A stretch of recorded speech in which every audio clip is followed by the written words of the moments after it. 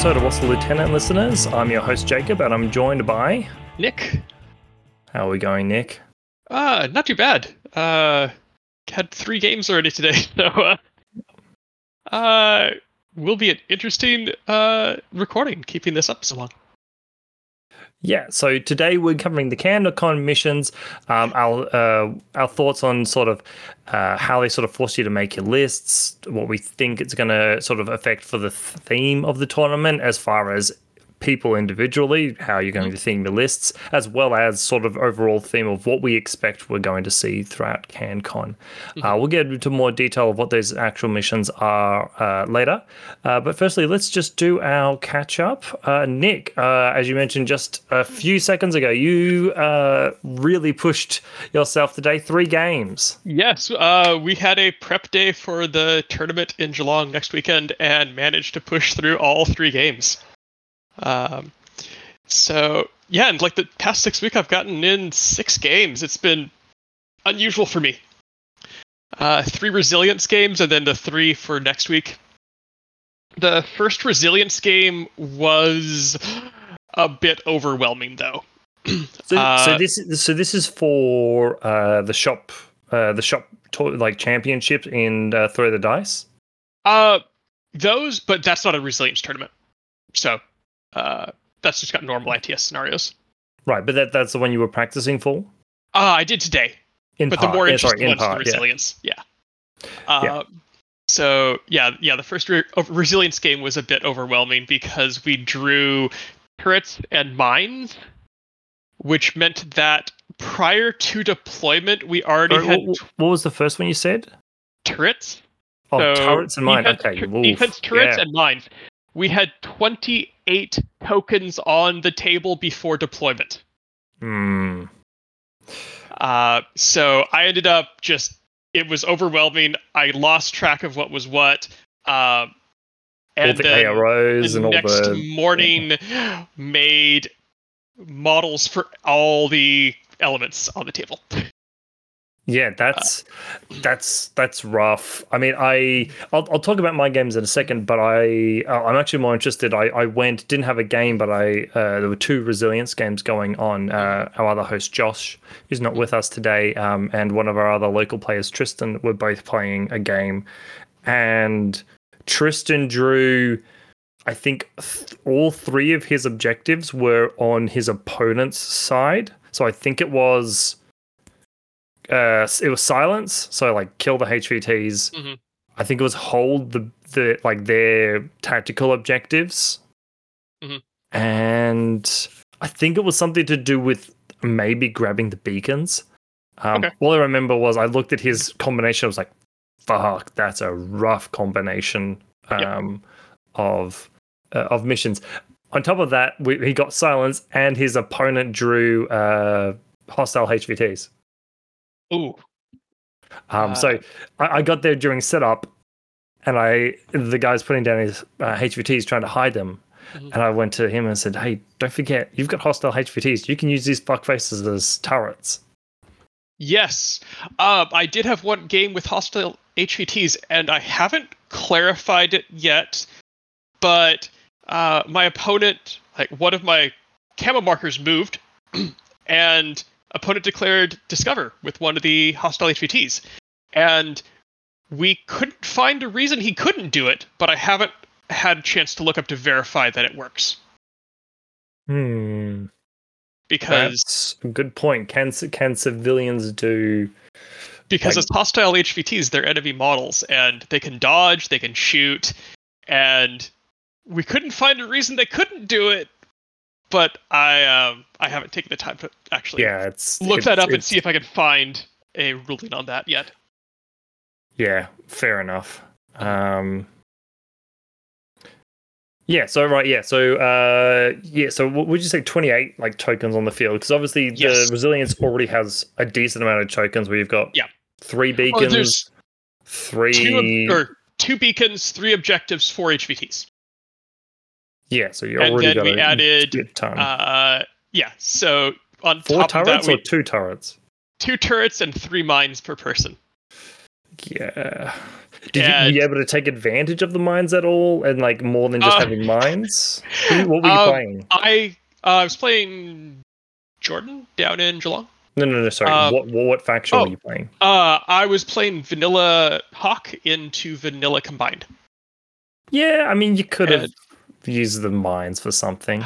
I used the mines to counter deploy turrets. I So I suppose. Yeah. put mines in positions, and part of this is also like mines I put down with like Libertos and whatnot. I deployed mines in a position where, as soon as the turret ARO'd, a mine would go off and hit it. Yeah. No, that's smart. But even with that Deal with one planning, hopefully crappy shot, and then hopefully the turret's gone at that point. That said, I've seen some turrets make some brilliant armor saves. uh, 2 orders into the game, I went first, and my Asawira was full dead Oh, because of a turret.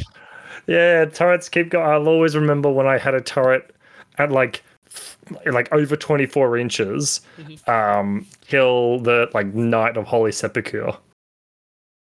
That decided to do a jump in front of it, and it's just yeah, they constantly pull off ridiculous shit. Those turrets. But it's How okay. how was practicing for the shop championships in Geelong? Good. I had my list pairing, so I've been dabbling vanilla for the resilience, but sticking with ROM at the moment, partly because there's a painting requirement on the tournament, and ROM is Mm, what I have fully painted. So, um, yeah, that went well. First game was against Val, and he learned that quasi creatures are not quite the joke he thought they were. yeah. Because he sent a actually his plan was pretty good. He sent a dog warrior in to try to deal with the quasi creature, and his thought was, I'll probably take it out. Worst case, it does a wound and I transform. Well, it rolled 3 hits and he rolled less than that, and it put it put the dog warrior straight to Yeah, unconscious. that's brave. That I did he hit back at the crazy koala? Oh, no, he swung at it.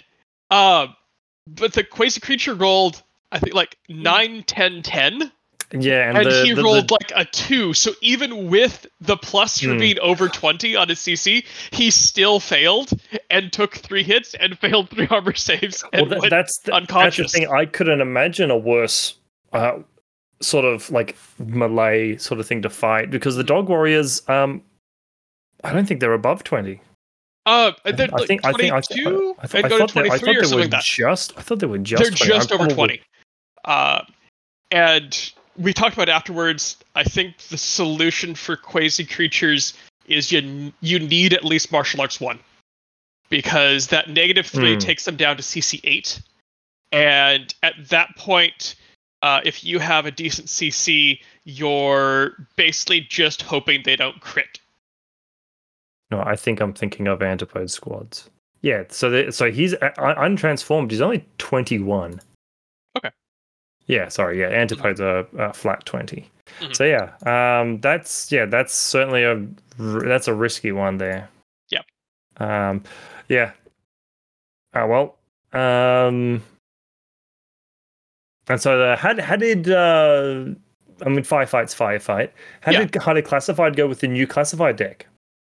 Uh, Did you pull any of the new ones? we used the old one because the shop has said that we are using the old classified deck. Um, Sacrilege. I will not go further into that because my feelings on it would probably get me asked not to come to the shop, because it does not make sense to me. Well, look, I mean, some people haven't gotten to the decks yet either, so Yeah. all right, fair enough. Not that you asked, I'll go through what I've done recently. Yeah. Ha ha ha ha! Snark, snark, snark. Mhm. So I also played a game of Resilience against Josh. Mhm. The format I found was really fun. Mhm. I certainly enjoyed just the whole process of setting up the game as far as the cards go. Had an interesting thing where he got, I think it was the 0G terrain. Doesn't really matter which one he got, but what he did is he chose to put two areas down. He put them near me. But what I found is if you do that and you put the objectives on your opponent's side, they're actually a really good place to put beacons inside of, because it'll slow anything that wants to try and get that beacon down. Oh, because those goes down before the beacons, yeah. Yeah. So I was trying to find a place for them. I was like, I'll just put them in. I'll just put the HVTs and the beacons inside inside these zones. And at the very least, it's an extra order because you stop. It's going to slow you down because you're going to be 3. You're going to touch the beacon and then another 3 out. You're making them burn orders. Yeah, pretty much. Because there's, in this particular case, I didn't really have much of a place to put things. Anyway, I think he ended up drawing the sabotage version that they have, do a whip check on an opponent's building. Yeah. He drew the one where your opponent has to declare 3 targets for you to kill. Can't remember. Oh, yes. Yep. And then, which, funnily enough, he forgot at the beginning of the game. And he's like, we get through halfway through and he's like, oh shit, you need to give me 3 dudes. It's whatever. It's the first game we've had of it. Yeah. And then we had then he drew, what was the other one he drew? I can't remember the last one he drew. Anyway, I drew dominate the center line, and then I wish I could remember the other one that I grabbed, which was, I cannot for the life of me remember the last one I grabbed. But yeah, I think same as you. I mean, for me, like you had a good excuse for it being overwhelming. I just found it overwhelming. Playing it, I was trying out a sort of different list. The good thing about resilience is because you don't need specialists, you can try and sort of do like weird combinations of like non-specialist things, things you wouldn't normally do. So it was Bakunin versus Vanilla CA as well. Just got my ass handed to me by Sheshkin for a little bit. Ran up to Kodali. I was like, oh, I'll Malay Kodali, completely forgetting that she has martial arts 2 and Protheon. So I was like, oh shit, this is not a good choice for me. And just got my shit pushed in. But I really like it. The only thing I'd say is, and this is more coming from looking at other people playing Resilience, especially like taking a look at some cards that people got. Because when I mentioned I looked at Josh's cards when he was playing his game, I also took a look at Tristan's cards when I was playing his game. I looked at Josh's cards, and Josh's cards were entirely on his side. It was like, control your own objectives. I think it was control like his like I think it might have been like a middle one. It was like all of the ones that were on his side of the board that were like like you just pretty much fight and not do much. Right. Oh, it was survive. That's what he got. He got the survive army points, and that's what, when Tristan was playing me, that was the other card he got, which was I think kill a number of army points. When Josh was playing this other game, he got survive. So you can have a combination of like battle conditions and cards that are really simple for you to get. You know, all you have to do is sort of stick on your side, right? Like lob a couple of shots, especially if you've got survive. It disincentivizes you from like taking too many risky shots or anything like that. You take your guaranteed kills and then you pull back and you hold and you like defend like your objectives and stuff so that people can't take them. So I would say if you're going to do a resilience tournament, I mean, a 3-round one is more like for fun. I really wouldn't take it seriously because I can see that you getting screwed over for 2 rounds or maybe even 3 rounds. I think like CanCon would be a great format to have resilience on. A 5 round, you can really have a chance to, get a good combination, get a mid combination, get a shitty combination. And that way, if you get screwed by your cards, the next round you might not be. Well, we do have a resilience tournament coming up. So start of December, which we'll get to in the announcements. Yeah. We'll have to see how that goes. And I just think quickly after that, we probably should do a resilience revisited. Yeah, I think, especially after maybe mid next year, go for a year or so, because CanCon will take up so much of people's time. Then I played Last Launch, which, if our listeners remember, was actually based on a Melbourne player's mission called Lost Lovers or something like that. Oh no, it was. I think it was Rocket, but then it got changed to Last Launch, or its name changed once or twice. Yeah. Anyway, shout out to Dante, a Melbourne player who made up this mission, and this mission is sort of half of what he had, which is the idea of you get an ID, you then get extracted. Yeah. Played that. Really good, fun game. I will say, I think sort of a theme for the new missions like Last Launch and Extraction is being really order intensive. Last Launch and Extraction both are it's a lot of orders. Unless it's Last Launch, you can kind of finagle it. Like Last Launch, you can manage it by being more than your opponent for most of the things. I mean, look, if you're playing vanilla CA, all you need to do is just go and extract the avatar if you've got it, and and then just make sure that they don't extract 126 points worth of their army. Yeah. Which to do that with let's say high 30s, you're still looking at extracting maybe 4 dudes. Yeah. Which takes at least a whole bunch of orders, unless they're all specialists. I think that's sort of a theme for what they've brought out as far as the new missions goes. But yeah, that Last Launch is good. It's pretty fun. I think there's a lot of sort of balancing how much when you extract and how much you extract, and I do think it's a bit more of like a experienced players game mission, because knowing around about how much your opponent's units are worth is something that sort of comes with experience that you're not necessarily going to have as a new player. Moving on to Infinity News, which we haven't had in a little while, probably since the classified or the new decks released, and we're sort of talking about that or reinforcements. But I felt we should take a look at these ones because we've finally seen some miniatures that we've seen the profiles for, and I think we've seen some dossiers for, but we haven't actually seen them before.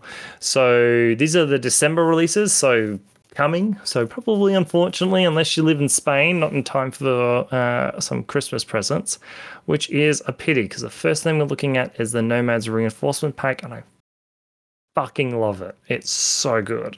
I would pick up Nomads if Mars Spiders were not restricted reinforcements. I still think that eventually that's gonna go, but every single miniature here, I love the look of the Mars Spiders, the Rounder, the Kulaks. Fucking love every single one of them. That I'm pretty sure is a new Prowler. I don't think that's a rebox of the old Prowler. I believe so. Yeah, because I don't know if they had a Spitfire Prowler prior. I think they did. But it's it's old, right? I'm pretty damn sure. Was that back when it was still an HMG? You know what? It could be back then. Yeah, it could very much be back when it was still a HMG. But yeah, I think these are sick. They look really, really nice. I've loved the Rounder. They're sort of like the real cyberpunk looking. She's got I mean, in real life, you'd call them like pit vipers, the glasses that she has on. And putting together the team that you carry, you've got like the Mars Spiders, which are like +1 CC +1 burst CC, martial arts Yes. 1, I think. Models. You've got marksmanship on the rounder. You take the prowler, and you've got yourself just MSV stuff. Mhm. And the Kurlaks, I don't think they're HMG, but heavy infantry, but they might be. But you've got like decent hackers and stuff. I think it's a great pack. Okay. Moving on to the next one. Yeah, so we've also got so this is the combined army reinforcement pack. Yes. Extra are back. Interesting that the Nomads one was the reinforcement alpha pack, and this is the reinforcement pack. I think partly because I think these are the only new models that they haven't released yet. Yeah. For the pack. Mm-hmm. So I think it. Sorry, because the Cascuda would be the beta, but it's released separately. Oh yeah, because I think the ones for January, the Lizard, another model. I'm super excited to actually see what it looks like. But you're right. I think the Lizard is like the beta pack. Yeah. So I think at this one you get two. I think they're literally called base operators. You then get. Hold on, I'll just take a look at the reinforcement. Yeah. So you get 2 base operators, the extra officer, which is the dude with like the big ass weapon that looks like it should really do something, but I'm pretty sure it's just a para CC weapon. And then I think you get either 2 void operators or 2 vector operators. I think you get 2 void operators, which I think are the ones with the wings, and the one with like the combi rifle looking one. Oh no, maybe that's the combi rifle one. Anyway, yeah. So you get either 2 void or 2 vector operators, and one of the other one that's not one. What do you reckon? Next Oh up. no, Oh, sorry. no. Sorry on those. As someone who played N1 and then went away for 3 editions, it's lovely to see the extra back. And I really like the idea of combined army being combined, and not just 2 or 3 races, but a whole range of different races that are used for different purposes as they see fit. Yeah, and I gotta say, like I mentioned when we first saw that limited release of the officer, that I wasn't super about like the big headpiece that he's got, the little thing. Yeah. But taking a look at the rest of them, I like the idea that it's almost like it's almost harkening back to the Morats, where their helmet and the way their armor looked represented like the unit that they were in. Yep. And they all looked uniform for the unit. The different head accoutrements, horns, denote different ranks and different specialties. Yeah. Yeah. So obviously you've got your nice and easy to spot across the table. Yeah, you got your officer who's got the biggest crest. Yeah. And I guess as you go along, you get bigger and bigger crests, because the base operators have like these tiny little like whoop. But you look at then you look at I'm going to say the void operator in the back there, who's got the little bit of a bigger crest on his head, like he's about to evolve into an officer. I also do like they do look suitably frail. Yes. Which is good. All right, next one. I'm so excited for this one. Yes. General release Fiddler.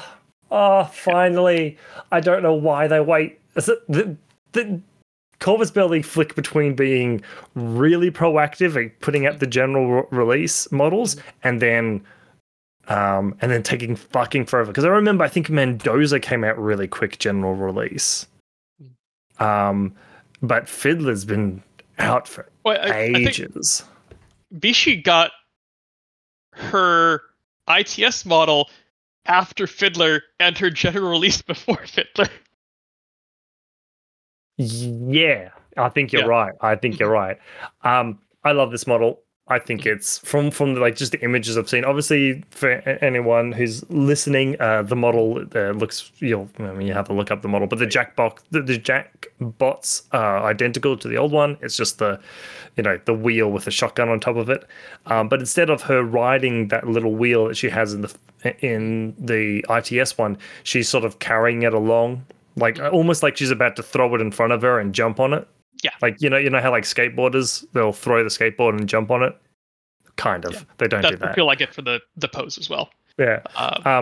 The one thing I love about this, and it's the complaint I had about the ITS model, is that she had all this nice detail on her chest because she's got like this robotic sort of chest going on. But in the ITS one, she was hunched over. You couldn't really see it. Right here, she's standing proud, and it's so good. Yeah. I saw this and went and looked. I looked over the table and went, yeah. I've got the Aristea model who's been rebased and not painted yet, and so I think she's gonna just slide over to the side and wait for this one to come out. I mean, I was tempted. I mean, I wasn't a huge fan of the monkey, but I was still more a fan of it than the ITS one. I like the fact that it's almost like her hair has grown for the weight we had to go through. Because I think in the ITS one, she's got like a short, like side, like mohawk sort of look thing. But yeah, awesome. I'm super excited for that one. Okay. New Difos. We are both. This is good because I'm a Steel Phalanx player. You're a Hackers Lam player. You're an Assassins player. What do you think of Yazbir? I think it is. I believe so. It's a model that's been out of production. His pose is more in line with where the game's going. He looks his previous one looked lightly cartoony, but I think it was just that era. I don't know what to say. It's lovely. I look forward to being able to pick him up, whereas before it was a model you had to hunt down. And he's got some nice little tricks to put in different places. You can play him as a Hollow Mask or Hollow Echo, and more lovely tricks for Hawk players. Yeah. And it goes onto the theme of Blackwind, where apparently Aleph and Hackers Lam are having a bit of a showdown over fighting over like spice and like doing the reincarnation stuff. So the other one, Thrasymedes. Taking a look at this, I think a lot of people are somewhat unhappy with what it looks like, and I tend to agree a little bit. However, if you go on, I think it's the Beast of War's website, you can get a bigger picture. You can sort of zoom in. I think it's a bit of a rough paint job on this particular model. It makes them. I think they've made the model look potentially like more angular. I think this is also just I would say a bad angle to take a picture of it. Yeah, like Yazbir's got a good angle. You can see him. He would be better if it was like he was more to the side, so you could see what his chest looks like. That said, if you've seen the old Thrasymedes, he's got like a cool like pose and something like that, and this doesn't quite give the same feeling. So yeah, look, I get it. I think I'd probably, like a lot of people, I want to wait and see what he looks like naked, unpainted, and put together. But one way or another, I'm just excited to see Steel Phalanx and hopefully Hackers Lam as well, getting like that quick release of redone models, because we've already got just dropped the Fireteam pack for Assassins. And apparently the next release is for Steel Phalanx is the Myrmidons, which I'm super excited to see. Nice.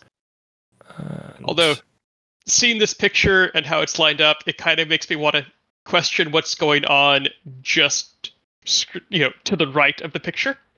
It is, because they're both shooting, or like they're joining up. One is charging, one is shooting it. There's something that's happening off to the right. Yeah, I mean, admittedly, it is called Difos. It's Difos 13. It is called Blind Spot. So maybe they didn't. They were fighting, didn't realize that something bad was coming.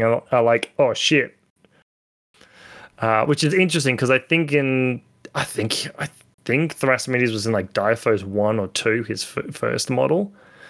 I think it was also I think also his like the chick that you got in that box was also like semi-cooperating with Thrasymedes. It was supposed to be a riff on Jon Snow and Daenerys Targaryen.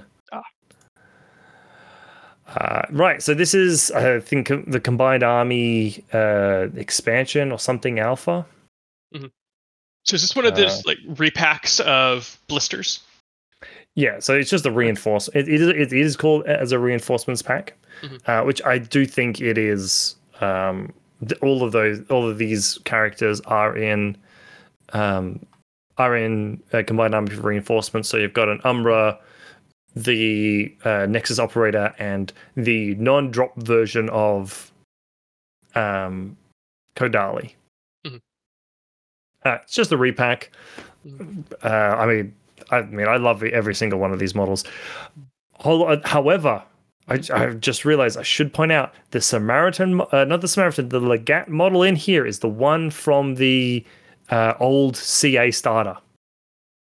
Okay, so one that was previously quasi out of production?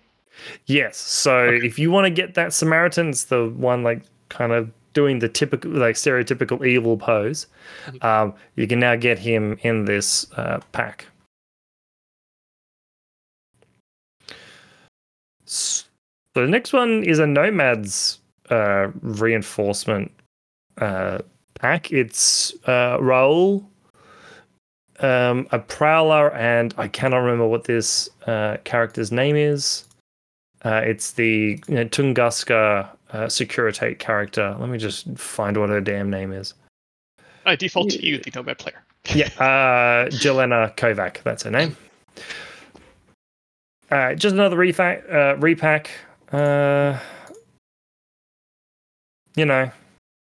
It's fine. It's an old Prowler, I should point out.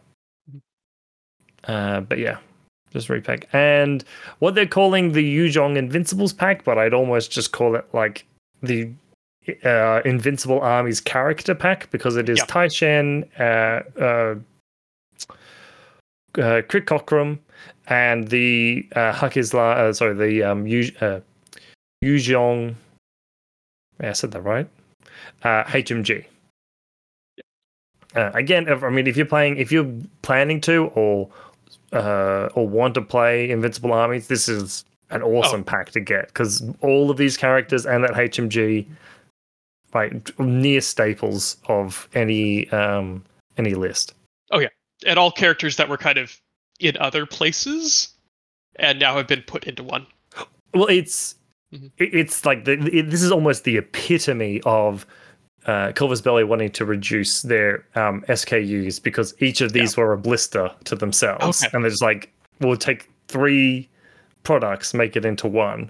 Yeah, and also for this, perfect, because 2 of them are characters, and one of them is one that you're probably not going to run more than one of. So don't even worry about that. Like, it's one character and 3 models that you want multiple copies of. Yeah, character packs look nice. Yeah, and the good thing about this particular one is, like, this is most of a fire team. Yeah, and I think that's all of them. The start. Yeah, so just a little look at the new releases, taking a look at especially like the extra and the Nomads. Right. Well, with that done, let's move on to our community event and challenge announcements. In reverse order of that, let's go through our monthly challenge announcements. So first off, with the drop of the Resilience Ops deck, we are finally moving out of having our challenge be player reinforcements games.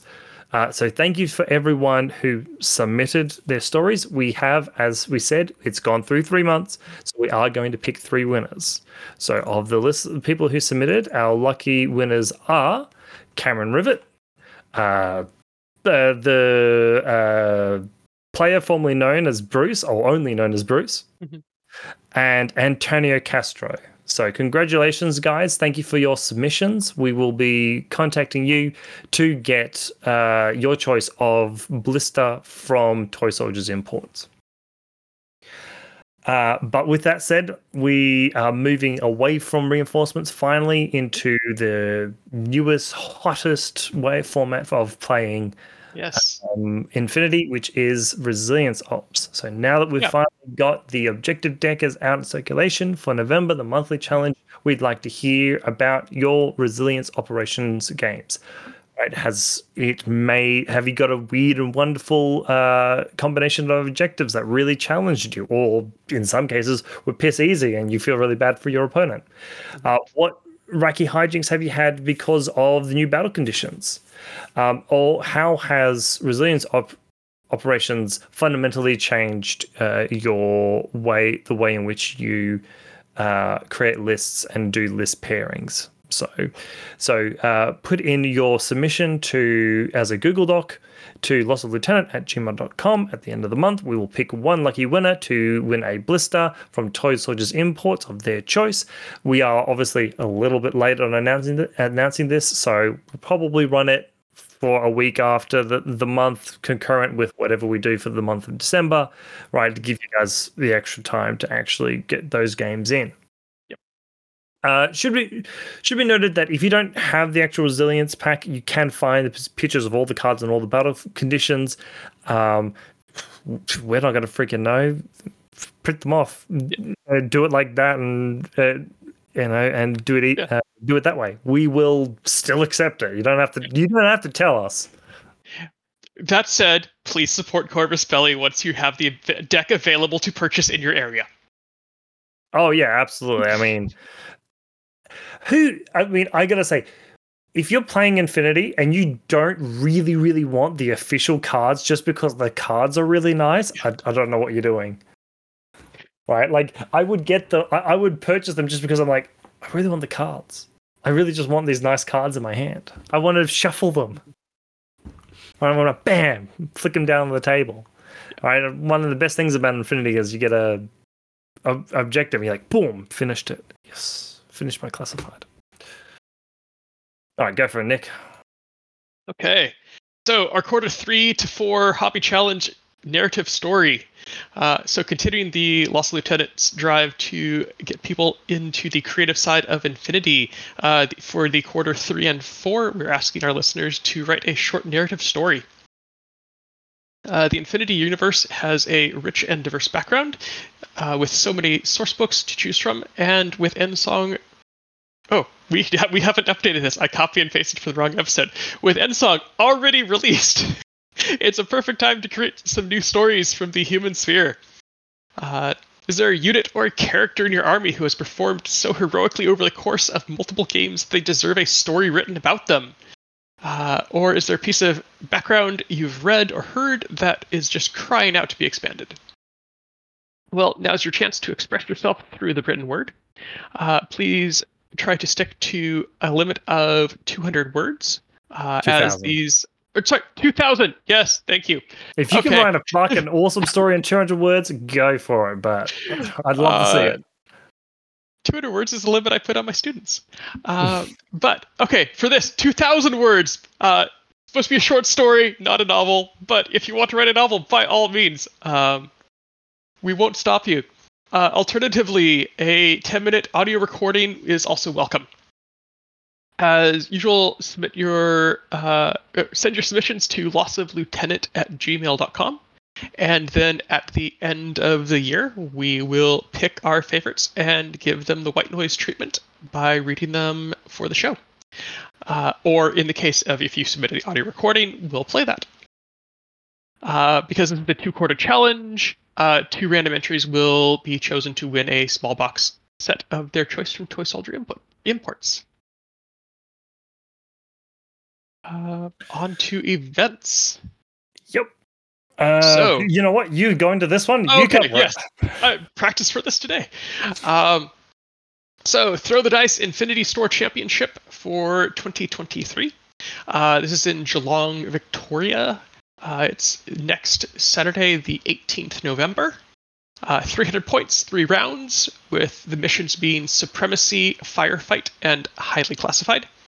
The painting requirement is a unique one, and I do like it for its push to get stuff painted. All lieutenants must be fully painted and based, and combining that with Firefight is just a lovely little push to say you should paint more than one model, even though one model is required. Winner goes into the Throw the Dice Hall of Fame, or onto the Throw the Dice Hall of Fame wall. Sign up and details can be found on the Throw the Dice Facebook page. Awesome.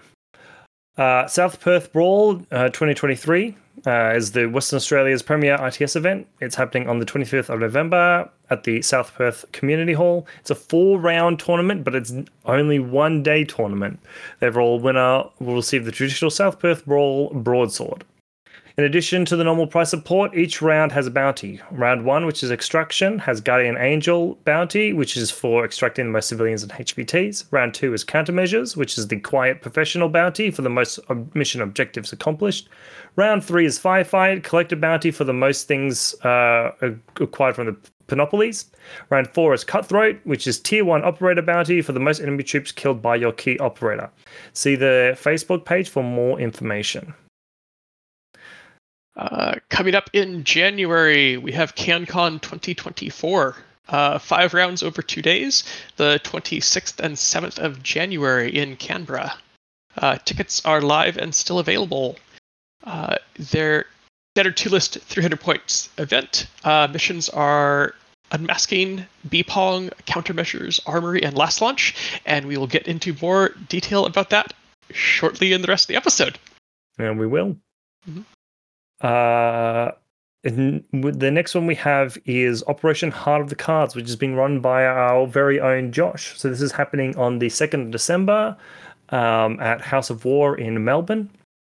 The missions will be all resilience operation missions, as well as this will be a tournament in which reinforcements are allowed on your list. However, the choice to not take reinforcements is like it's also part of this tournament. Yeah. So it's reinforcements optional tournament, right? So the idea is to try and test potentially whether like the power between reinforcements and just like your sort of standard list.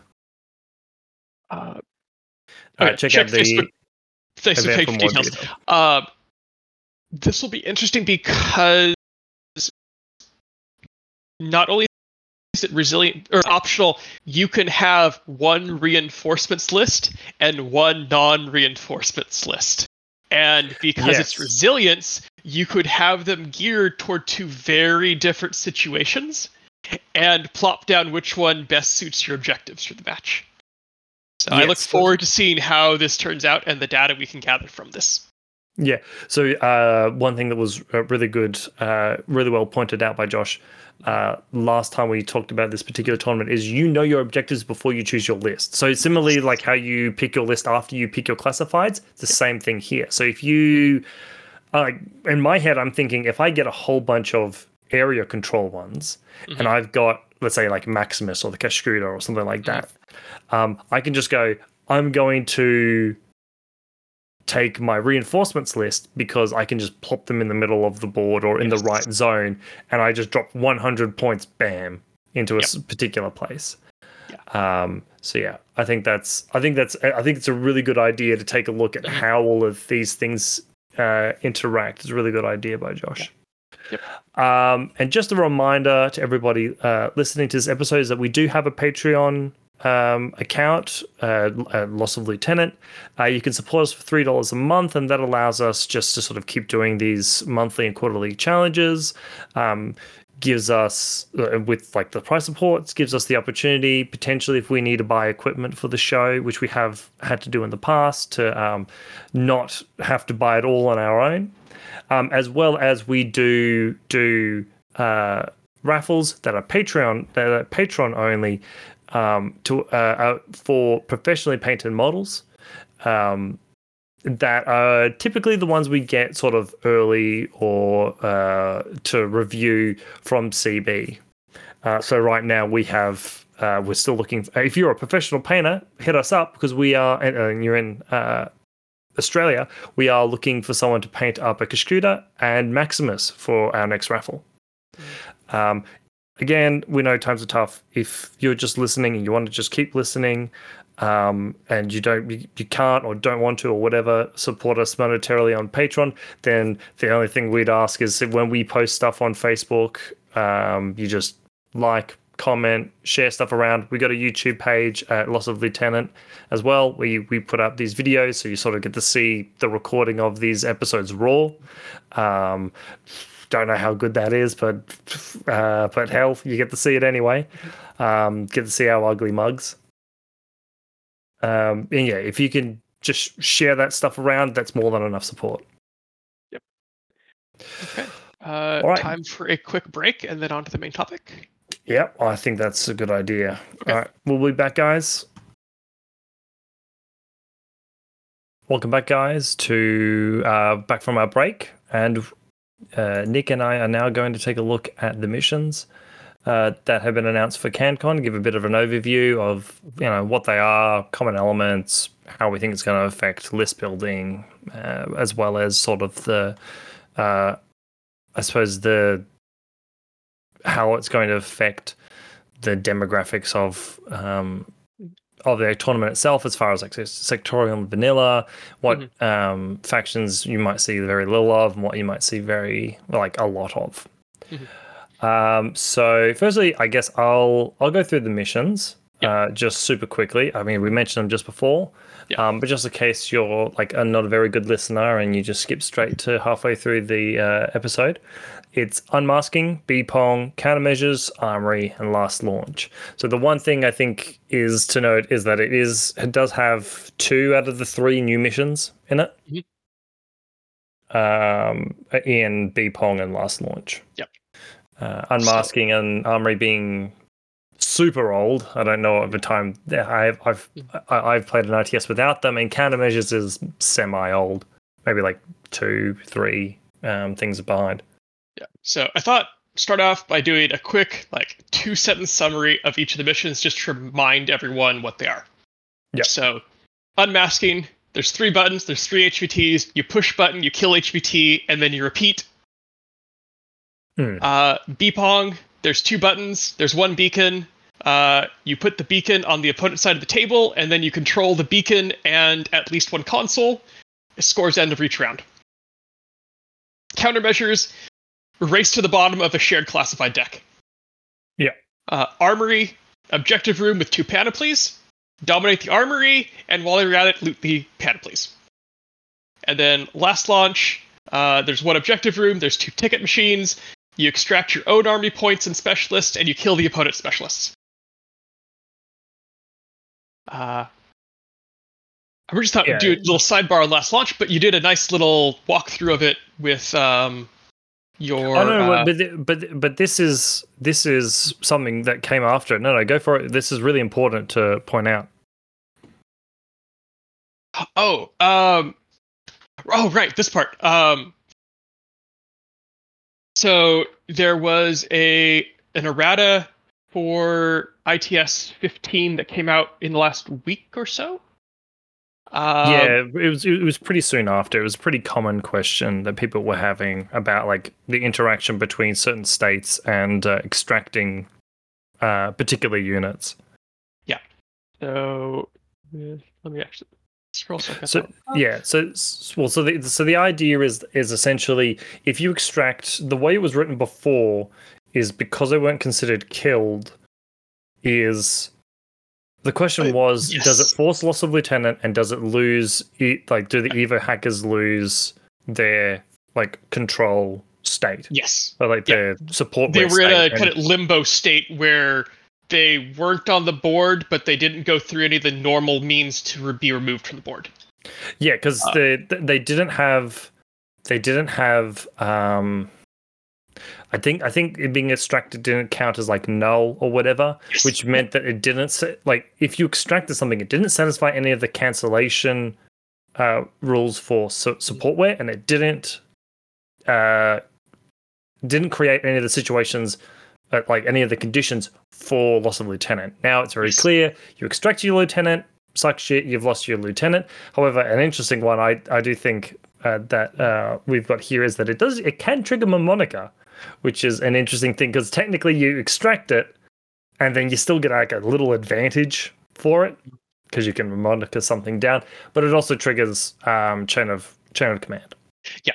So now anything that's extracted enters the null state as it's being extracted.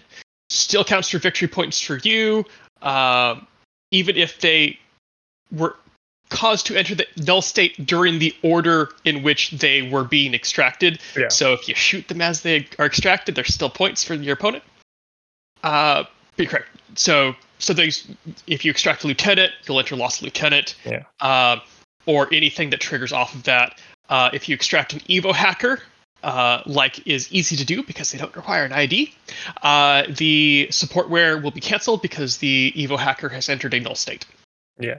So like I know that CB have to sort of like word math it so that it works, but for simplistic gameplay purposes, if they extracted, they're pretty much considered dead, and everything that comes with being dead, except for the fact that VPs still count. Although afterwards. they're not dead, they're in a null state, which, as far as I'm aware, means that they still take up a slot inside your order pool. Because you know what? I don't want to get into searching for this. But whatever. Yeah. Right. But don't extract your lieutenants unless you got it's your last bloody turn. Don't extract your Evo pots if you really, really need the support wear. All right. Yeah. That's the takeaway from this. Yeah. I do really like that if you extract a lieutenant, you enter lost lieutenant because your lieutenant just fled the battlefield. Yeah. And from a fluff standpoint, that makes perfect sense. Captain should go down to the ship, or at least be the last one off. Yeah, that's a good point. So we'll take a look at some commonalities between these missions, because there is a couple of themes with everything. With the first one being the fact that all of them, every single mission, has an exclusion zone. Yes. Every mission, 8-inch exclusion zone. So on one side, it means you're paying extra points that will do nothing for forward deployment +8, as opposed to forward deployment +4.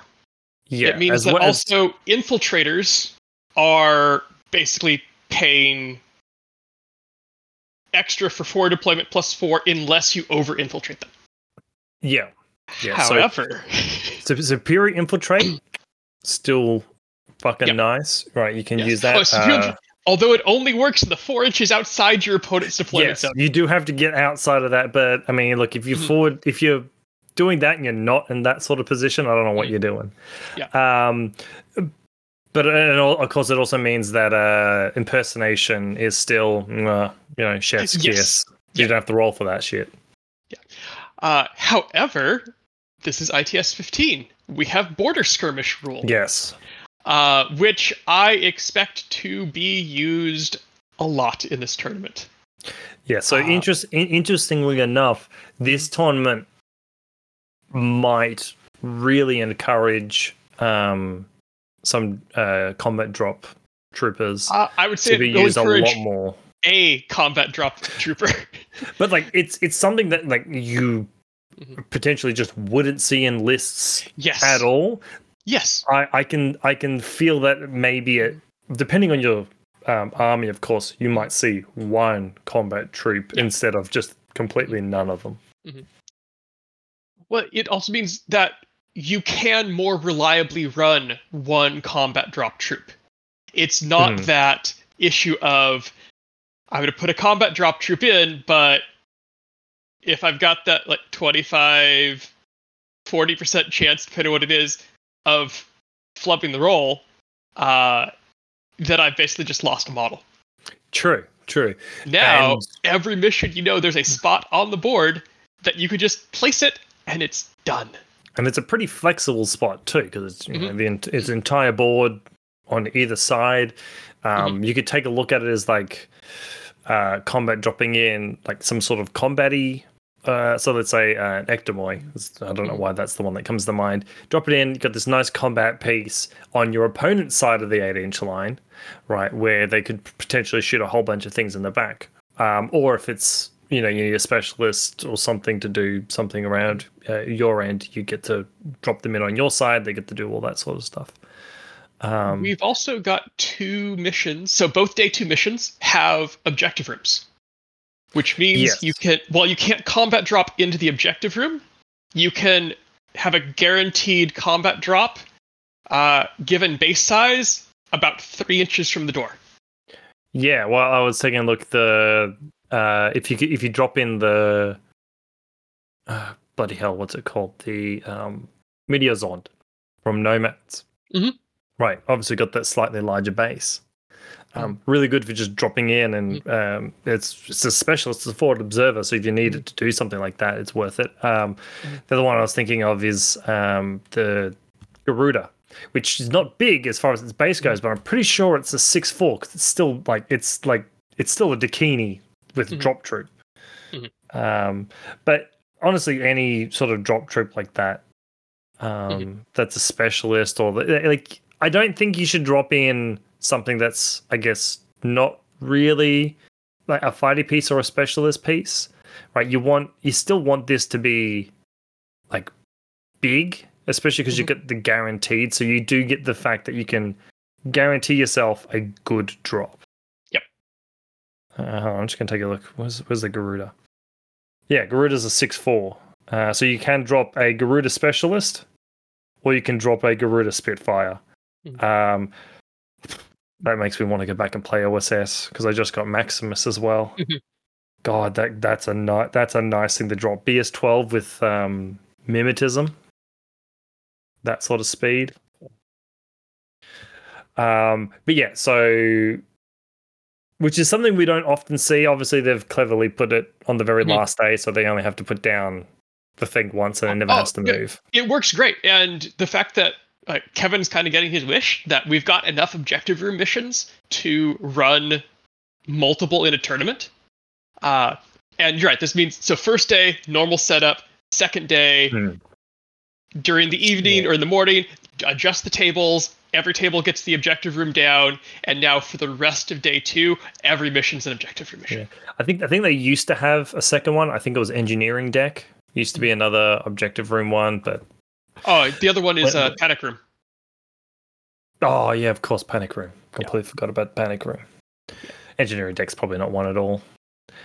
So, next thing I want to look at for mission requirements, kind of look at, actually, yeah. Okay, so I want to touch on the specialist some. Normally, look at the missions, go, okay, what's the specialist bonus? What do I get +3, an extra die? The answer in this is basically none. Which is good, which is a good thing. So in Unmasking, you get a hacker bonus for the consoles. Other than that, there's none. 2 missions, Countermeasures and Armory, do have the Evo hacker bonus for a +1 order. So that having 2 of those in the mission lineup, kind of get that encouragement that maybe an Evo hacker will fit into my list. Yeah, especially now that they've got Evo hackers on not the worst units in some factions. I can see Ariadna taking the Evo hacker war driver for sub 20 points, I think. Well, and one of those missions is Countermeasures, where Ariadna might want that random hacker wandering around the board. That's true. I didn't even think about that. Oh, let me just take a look. How much is the War Driver? War Driver with Evo thing, 17 points. So 17 points for 2 regular orders that's incredibly cheap. Yeah. It does look like though it does cost you some swick.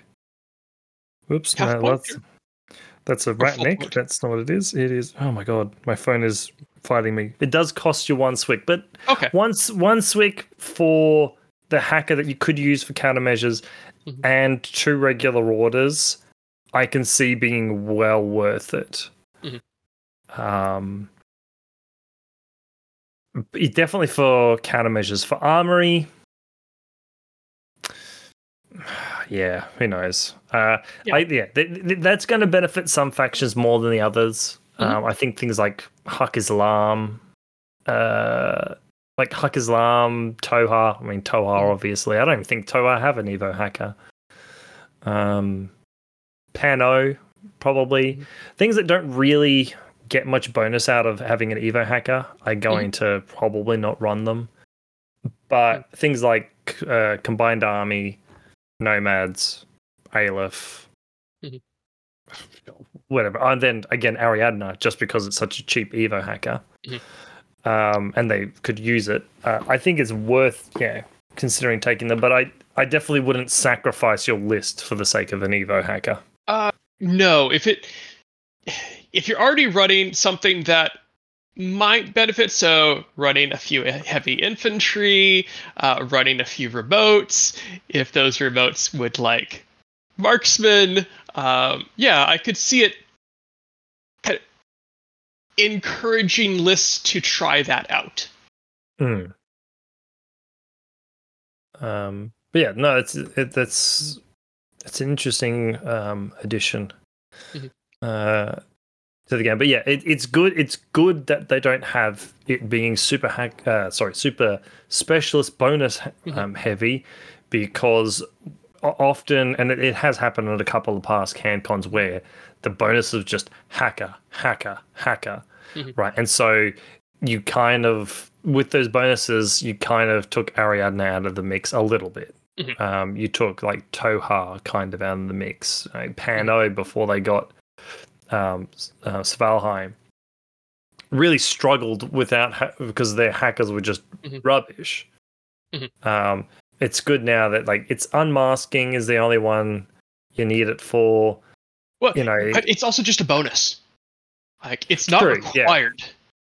And considering it's only in one mission, like that's not too difficult to overlook. yeah. I mean, it is an important role Hmm. to define them. If you're unlucky, you potentially have to do it 3 times. Uh, Um, but at the same token, it's like, a whip 13 for like forward observer or whatever, or something that gets up mhm. there, Yeah, is going to be able to do it. Is going to be able to do it just fine. yeah, Um, and HVTs aren't too hard to kill. yeah. So I think, well, talking about specialists, go over the different missions, look at what specialists are needed in the missions. Um, so not counting private classified objectives. Uh, so in unmasking, you need to push the 3 buttons, and that's it. Don't care about Mm. specialists after that, but the 3 buttons are critical to scoring the mission. Yeah, and you can only hit a button once. Correct. Yes. Mm. BPOG, you need them to move the beacon either directly or by using the buttons to move it. You also need multiple specialists because you can't move the beacon with a specialist directly more than once per turn. You have to move a different specialist in to move it again. Yeah. So just for anyone who hasn't read Beepong, because it is quite new or hasn't played it, is you can move the beacon in 2 ways. You can move the beacon using the consoles, in which case you either move it 2 inches towards your enemy's deployment zone, or you can move it 6 inches towards the center. Right, Mhm. you can choose either one. If you want to bring it to your side, you can. Or you can have your specialists walk up, do an entire order, and they essentially kick it 4 inches forwards. Mhm. Um, and a specialist can only do that once a game, once a turn. So having, I'd probably say at least 3 specialists Yep. that you can expect to either touch a console or touch the beacon. It's probably what you want to be looking at, because you're going to need to spend those orders. Yeah. So countermeasures, well, you need it for the classified deck. Yeah. And see previous episode. Yeah. So for that. Standard thing is have at least 1 doctor or paramedic, 1 engineer, 1. You can live without a forward observer if you've got a decent hacker. Yep. Otherwise, and a hacker with spotlight. Yeah, so normal hacking device. That's Yes. a good point. Yeah, a normal hacking device. Yeah. And if you can, something that's not half. Although I suppose you don't have to kill 2 people now. You have to kill 1 with predator. Yep. So I suppose it's okay. You just coup de grace something. And you get that. You get that. That objective. So you don't necessarily need melee specialists, but try. Yeah, and so again, something that's elite, veteran. Of course. Get a command probably in there. Yeah. So, Armory. 1 player needs 1 specialist to open the armory doors. After that, specialists are irrelevant. Hold on, I want to check. Are the armory doors? Can you still blow them up? I don't believe so.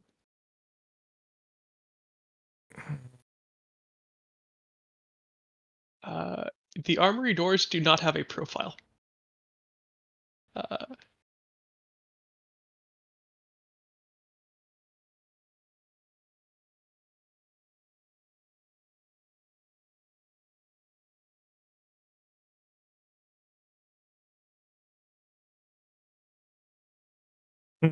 Unless there's an ITS profile for the gates. I used to be able to, I think it was in the other. I think it's in. Yeah, it used to be you could bash them down, which was better because you could bust holes in walls. If I remember, and this is a while ago, I think there was a version where opening the armored gates had specific specialist requirements, like it had to be a hacker or something like that. But you could also like decharge the gates, type of thing. Yeah, it was a case of it was still any specialist, but back in N3 the hacker had a skill called Unlock, which you could do it. Okay. You could do it for 8 inches away. Gotcha. Right. The difference is that like if you blew up a gate, it only opened up that one gate, so you could still have it closed. Gotcha. Unlock opened up, and the skill to open up one door opened up all the doors. Yeah. One thing to note in Armory is that they are narrow openings, so tags and things above S2 cannot get into that Armory. Good point. Because unlike before, where it was a silhouette above S2, and so when you went pro, you were S0. It's now just like you have to be the width of an S2 silhouette. So it should be noted that like if you want to hold that thing, you're going to have something tough that's little. For specialists, last launch, you need them to get the IDs to evac. You get points for evacing your specialists, and you get points for killing the opponent's specialists. So yeah, it's a weird thing where you don't necessarily want too many specialists, but you need them. It's like not frontline. Oh, I mean it's like firefight, where you've got 3 objectives that you need to complete, but there's points for killing the specialists. Yeah. So overall takeaway from the mission lineup with specialists. Very strong need to have specialists, but there's really no skew as to what flavor of specialist you need. Overall, I think that's lovely. It means that you don't, like in some previous tournaments where it's got the same specialist bonus for 3 or 4 missions, and you kind of feel like you're losing out if you don't take that type of specialist. But now with this lineup, you definitely need specialists. You need a fair number of them for most missions, but you can take whatever type you want and still do the mission just equally well. Yeah, having played it, you're gonna probably want Mm. more than one. Oh, Really depends on your plan for last launch. mhm. Because in last launch the gates are, unlike Armory, they're wide. Anything could go through it. Which means that if your plan is I'm going to just extract my avatar, then I mean you don't even need a single specialist on that list because you just pop out the pilot of the avatar, pick up it, get it back into the give it back into the suit and run off. But if you're not in that sort of situation, I would probably suggest having two, two specialists and have them maybe potentially running around with something expensive or being expensive themselves, Mhm. to either pass off the ID token or to like use it themselves to extract. So a Uh, couple other elements along the missions that thought we'd look at before we start figuring out how to group missions and how to write lists for them.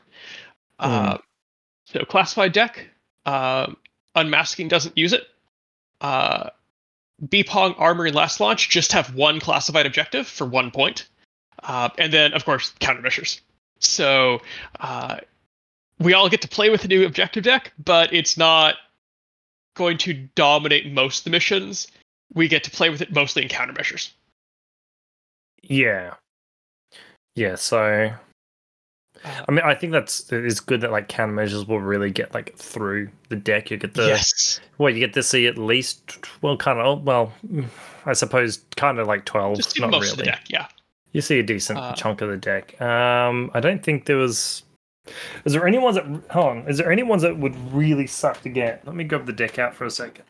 uh, honestly, I because three of the missions require only one classified. Uh, it means that you don't have to skew too hard into I need to cover a bunch of bases for classifieds.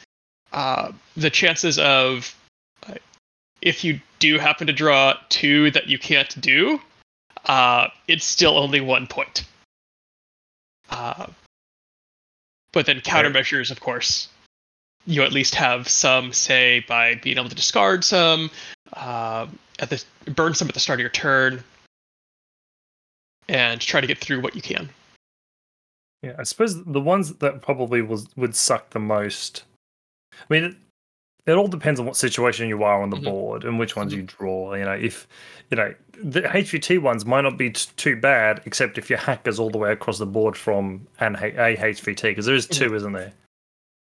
Uh, Um, is it two or three? it might be three. I know I it's think more there's than one. three HVTs. Yeah. Yeah, I know there's more than one. Mm-hmm. Probably the ones I find that like universally might be a real bummer to get are the suspected infiltration and the vigilance, which are the Mm-hmm. ones where you have to do a skill against like a particular type of. Yeah. Oh, no, hold on. Sorry, not vigilance. Mm-hmm. It is But for those, suspected. That's not rem and not tag. And the other one is industrial espionage, which is heavy infantry rem or tag. yeah. But for those, if the start of your turn you see one and go, the board state doesn't allow me to do that, burn that one, draw a new one. Yeah. So yeah, and we'll just quickly go through Mm-hmm. the deployables Mm-hmm. that we've got. So we have the deployable aero pieces for the missions. You have the crazy creatures, or the quantum anomaly zone creatures, if you're a nerd. For countermeasures, and defensive turrets and armory. Mm. Uh, I'm happy to see both. yeah.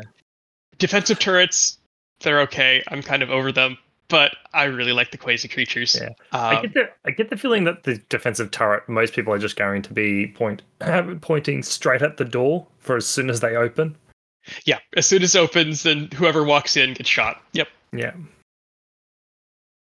Um, I think the final one I put down no quarter. It's only on last launch, so for the first four scenarios, you do have to worry about hitting your opponent too hard. But last launch, final mission of the tournament, just go for it. oh yeah, just absolutely kick. Like, don't worry about retreat. Just absolutely kick the crap out of them. Just quickly, I'm just wanted to go through like some of the quirks that are not really groupable, so to speak. Mm-hmm. So the armory does have an Intelcom card. Mm-hmm. It's just the one I think that adds. Adds value to like you've got your models, your opponent's models in the armory who actually dominates it. It adds toward zone of domination. Yeah. Does mean that you lose your card. True.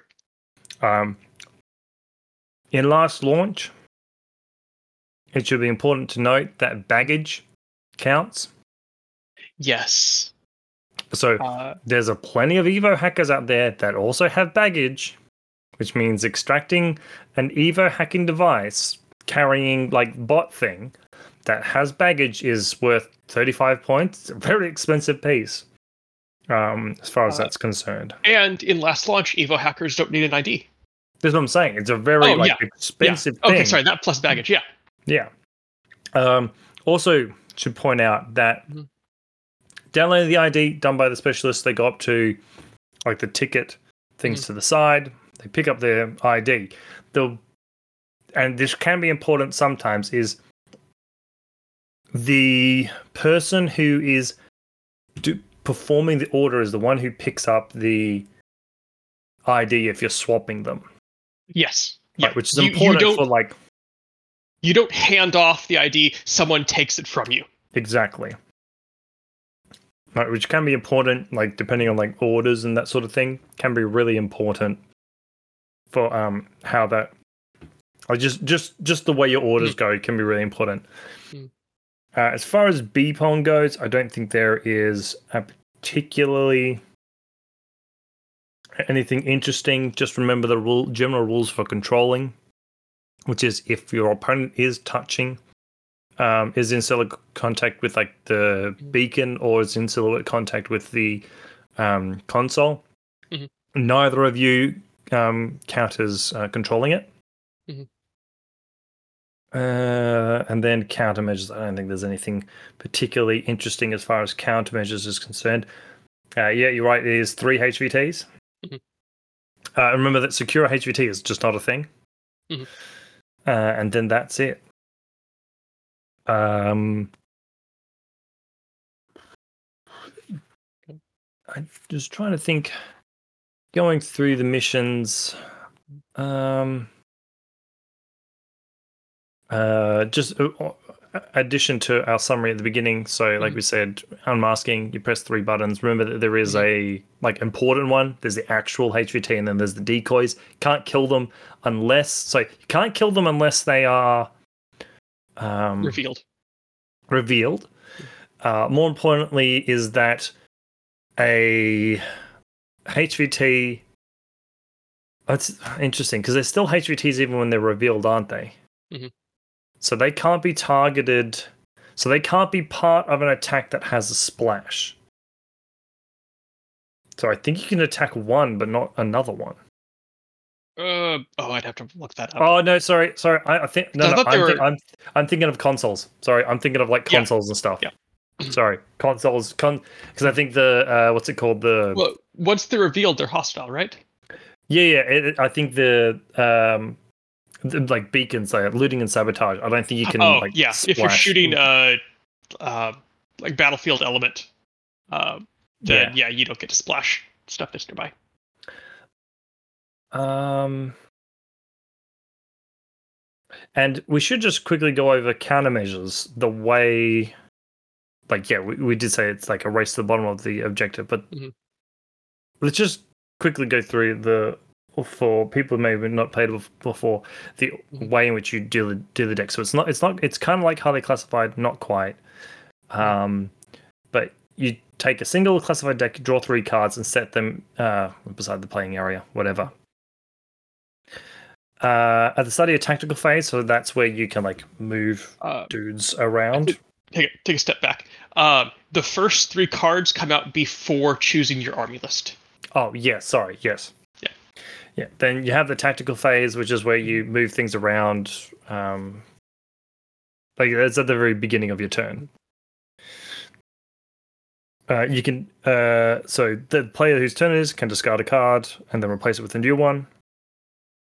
And then you essentially if you do the objective on your turn, you then take that card essentially into like these are the objectives I've Not just on your completed. turn. If you complete the objective, Sorry, because yes. you can complete the objective on your opponent's turn in some cases. Yeah, I suppose you could do Predator or something like that. Yeah, sorry, I was back when countermeasures came out. Like I think Predator was the only one you could do because you couldn't AOO Spotlight. The other thing to remember though is that you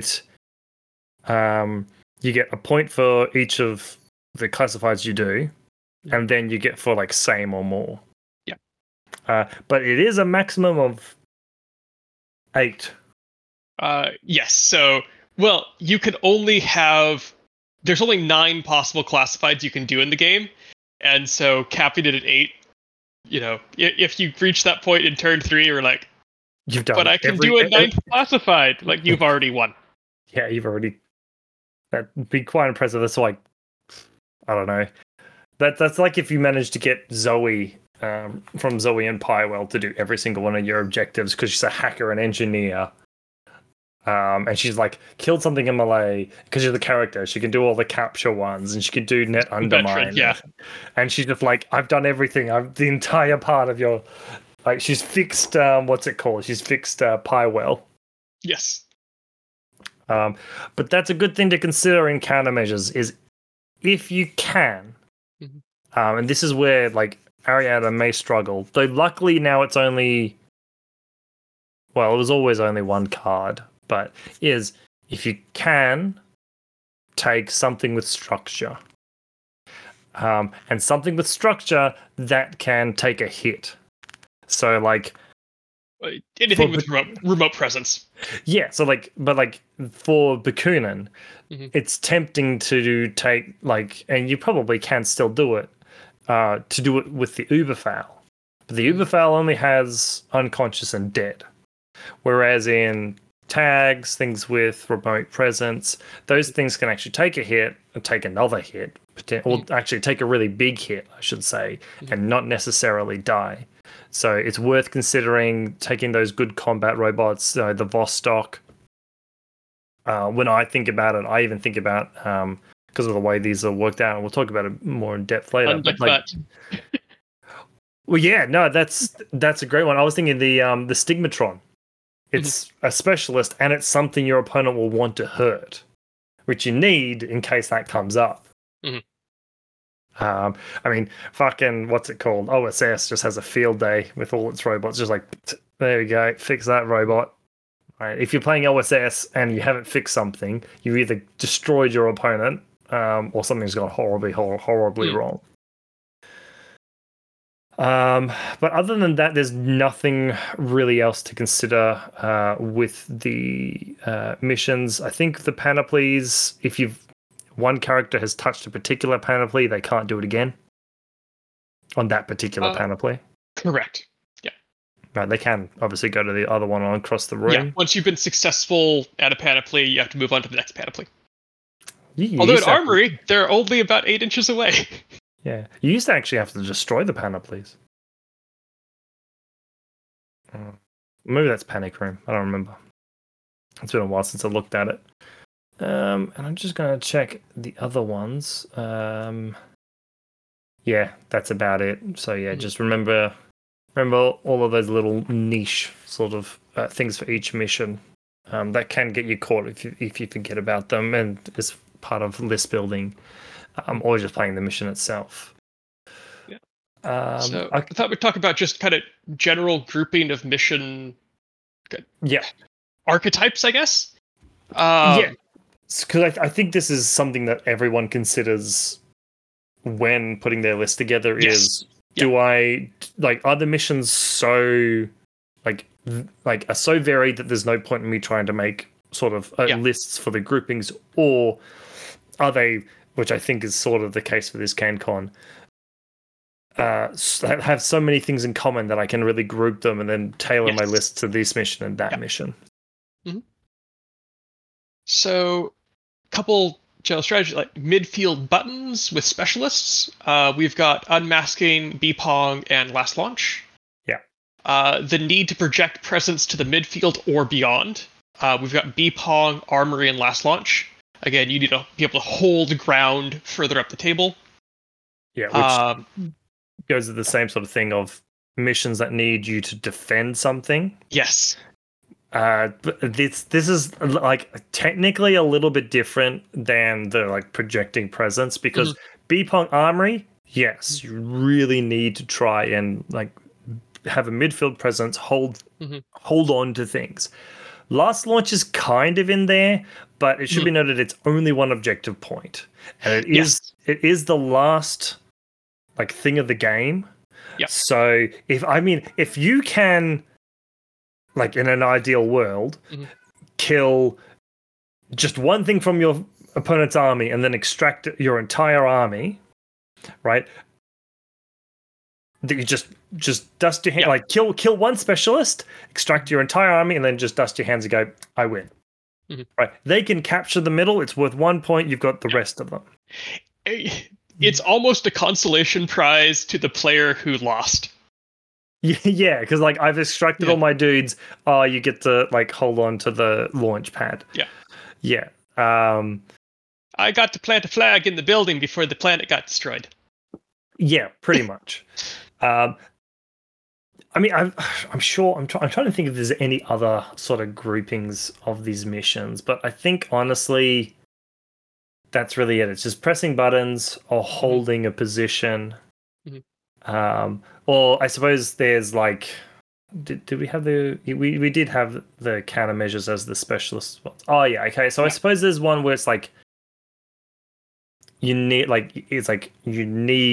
specialists, like they're integral to you. Like, and I'm not talking about needing 1 or 2 specialists, as in you need lots of specialists, right, or a decent amount of specialists. I'd probably say definitely countermeasures because you've got all the objectives. Probably B-Pong is one where having lots of specialists is not going to hurt you. One could argue unmasking. Not really, though. You don't need a ton, but you have you need a minimum amount. Yeah, I would say in that case, I would say for specialists, it's countermeasures. B-Pong is in one group, and the other group of not so many specialists would be armory, last launch, and I can't think of the unmasking. Unmasking, where it's like I need a couple, not too many. I would say unmasking and last launch are definitely I need a few, but not too many. And armory, I would almost say you can run with like 1 or 0 specialists. Though it would be hilarious if both players show up with the intention that the opponent's going to open up the armory and neither have specialists. Yeah, I mean, that's potentially the reason that they've got the Evo hacker bonus there to encourage like no one to not take a specialist. But I was thinking the same thing that just as you mentioned is it would be funny as everyone puts out and they go, we don't have special. Can you even? It's got a classified, doesn't it? Yes. Can you even score if no one can open up the doors? That'd be so fucking funny. It's got a classified. You can. You've got a classified. Go for the HVT. But secure HVT. But it doesn't matter. You do your classified. That's it. That's all you can do. That would be fucking hilarious. That would be so funny.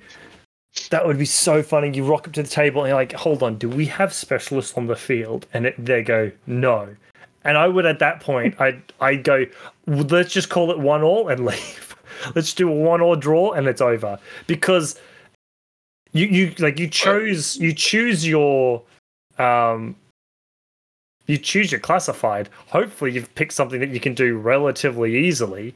I would just be like, okay, I'll just assume that you managed to do it. Imagine if you both get net undermine. I'd be like, okay, cool, we both get net undermine and just leave. I think lunch. Yeah, the other approach would probably be if like both myself and my opponent show up with no specialists for army would probably be let's scrap that. We both agree to play our alternate lists and try again. Potentially, yeah, I suppose. Because otherwise it's not really a game. Like you said, like 1-1 draw. Yeah. Okay. Yeah, I don't know. I honestly, I mean, in that case, I'd put both of those to the TO and be like, TO, Yeah. what do you want to happen here? Because we'll either call it a draw, Mhm. right, or we will just completely like agree to play our B armies. Yeah. Yeah. But yeah, that's what I think that's what they need to bring back, being able to blow up walls and doors. So that at the very least, if someone has a D charge, or like some sort of anti-material weapon, at the very least you can kick the door in. Yeah. God, that would be so funny though. Should we talk about how we'd approach the mission lineups? Yeah, exactly. You want to go first? Yeah. Sorry, I'm just checking quickly the Patreon chat. Just I mentioned that the Shazvasti rule does count for like last launch. Oh, that's a good point though for armory. Don't forget that Shazvasti rule will still count. So, you kill those little squishy embryo things. Oh yes, sorry. I thought that question was for the Shaz relative to last launch, where I think it does, but like the thing is, if you're in a null state and you get extracted anyway, you're still okay. Well, yeah, like yes, they're in a Shaz special embryo state off the board. Yeah. Well, again, the main thing is that it counts for holding They already count for victory points. No, but I was saying it counts for holding the armory. Oh yes, and the last launch, whatever the hell it's called, zone. Yeah. That's the advantage of playing Shazvasti, where you're vaguely weak, is that even when you're unconscious, you still count for dominating areas. Oh man, Shazvasti on the roof. Unlike on just any of the missions that that you have to hold something. Always an absolute nightmare. So I've always fallen into sort of the camp of sort of grouping the missions. I know that like I've sort of I want to try going to a tournament with it's more about like my opponent. But in all honesty, I just don't think I'm that flexible. Like every single time I've played a tournament, if I've stuck to the plan of like this mission I played this list, this mission I played this list, it's always gone better than trying something like new and weird. I'd probably stick with the groupings of needing like really specialist focused and needing to hold needing to hold the position, and then something that's more specialist focused. So mine would be grouping to Bpong Armory and potentially last launch, although now after our conversation I might go Bpong Armory, and then my other one would be Unmasking, last launch, and countermeasures. And I think that's how I'd split it. So I'd have one that's a decent amount of specialists. I'd probably focus on having like singular specialists to do particular things, especially for last launch. Or like tough specialists. Yeah. And then Bpong and Armory would just be focused on having like tough cores. Or like if I was to play vanilla, it would be just like taking the toughest pieces and whatever like like army I'm playing. So if I was to play vanilla CAL Aleph, I'd be looking at avatars, Maroots, or actually for Armory and Bpong, I'd take that back. I'd probably be looking at Azuras. Something I'm trying to think of something that's CA that's tough and small. Ooh, tough and small. Sheshkin probably. Sheshkin, maybe Caliban's, Gualos's. Gualos, I guess. Mhm. Gualai. Yeah, I'd be focusing on that. So I think that's interesting. Is another thing is that if you're going to group like the missions like that, and you're going to have armory in one of those groups, just make sure that your plan doesn't involve like a big unit holding that center thing because it has to be Mhm. something small. Um, That's a really good point because I think, like personally, I would forget that Armory has small gates because small gates don't come up very much. yeah, well, it used to not hurt as much because S5s, if they were human, sorry, not Rams, Mhm. could go prone, and you just go prone and you'd go in because you're S0. But now, Yeah. I just even took a look. Mhm. SX, you still have to consider the restrictions for Yeah, the moving that width. the yeah, for entering things with the X Mhm. um, as it goes now. So yeah, the Mhm. yeah, so you've got to try and make sure that when you're playing Armory, that your plan for holding like that center thing doesn't involve having something large inside of it. That it involves either setting up sort of a perimeter, Mhm. or it involves and then like putting little things inside, or it involves just having something tough as shit in the middle. I'd probably say, and this honestly goes for uh, Bpong and Armory, so it's Mhm. still keeping that together. I would say you're looking at taking, if you've got it, things with smoke, because things with smoke, so that they can defend, like they can block line of sight, for things getting into, like into contact with them in the consoles, as well as the armory, as well as things with like decent martial arts. Because the last thing you need is, you put, let's say, an Aquila guard who can shoot but not fight, um, and a tiger runs in, berserks into him, and boom, he's gone. And all of a sudden, you've got nothing in there. So you're trying to look for almost like those killing toolboxes. Uh, and can't pass up mines. Oh yeah, of course. Mines, crazy koalas. What's the other ones? What are the glue Fuckers. ones called? Oh, Crazy koalas Natraps? and mad traps. That's the Yeah. ones. Mad traps. Repeaters. If you've got right, Oh. if you like being able to project, like, because remember that the rooms are 8 inches, right? But if you can get a picture or some sort of repeater on the far wall, to be able to spotlight things, shut them down with carbonite, and Mhm. isolate them with oblivion, right?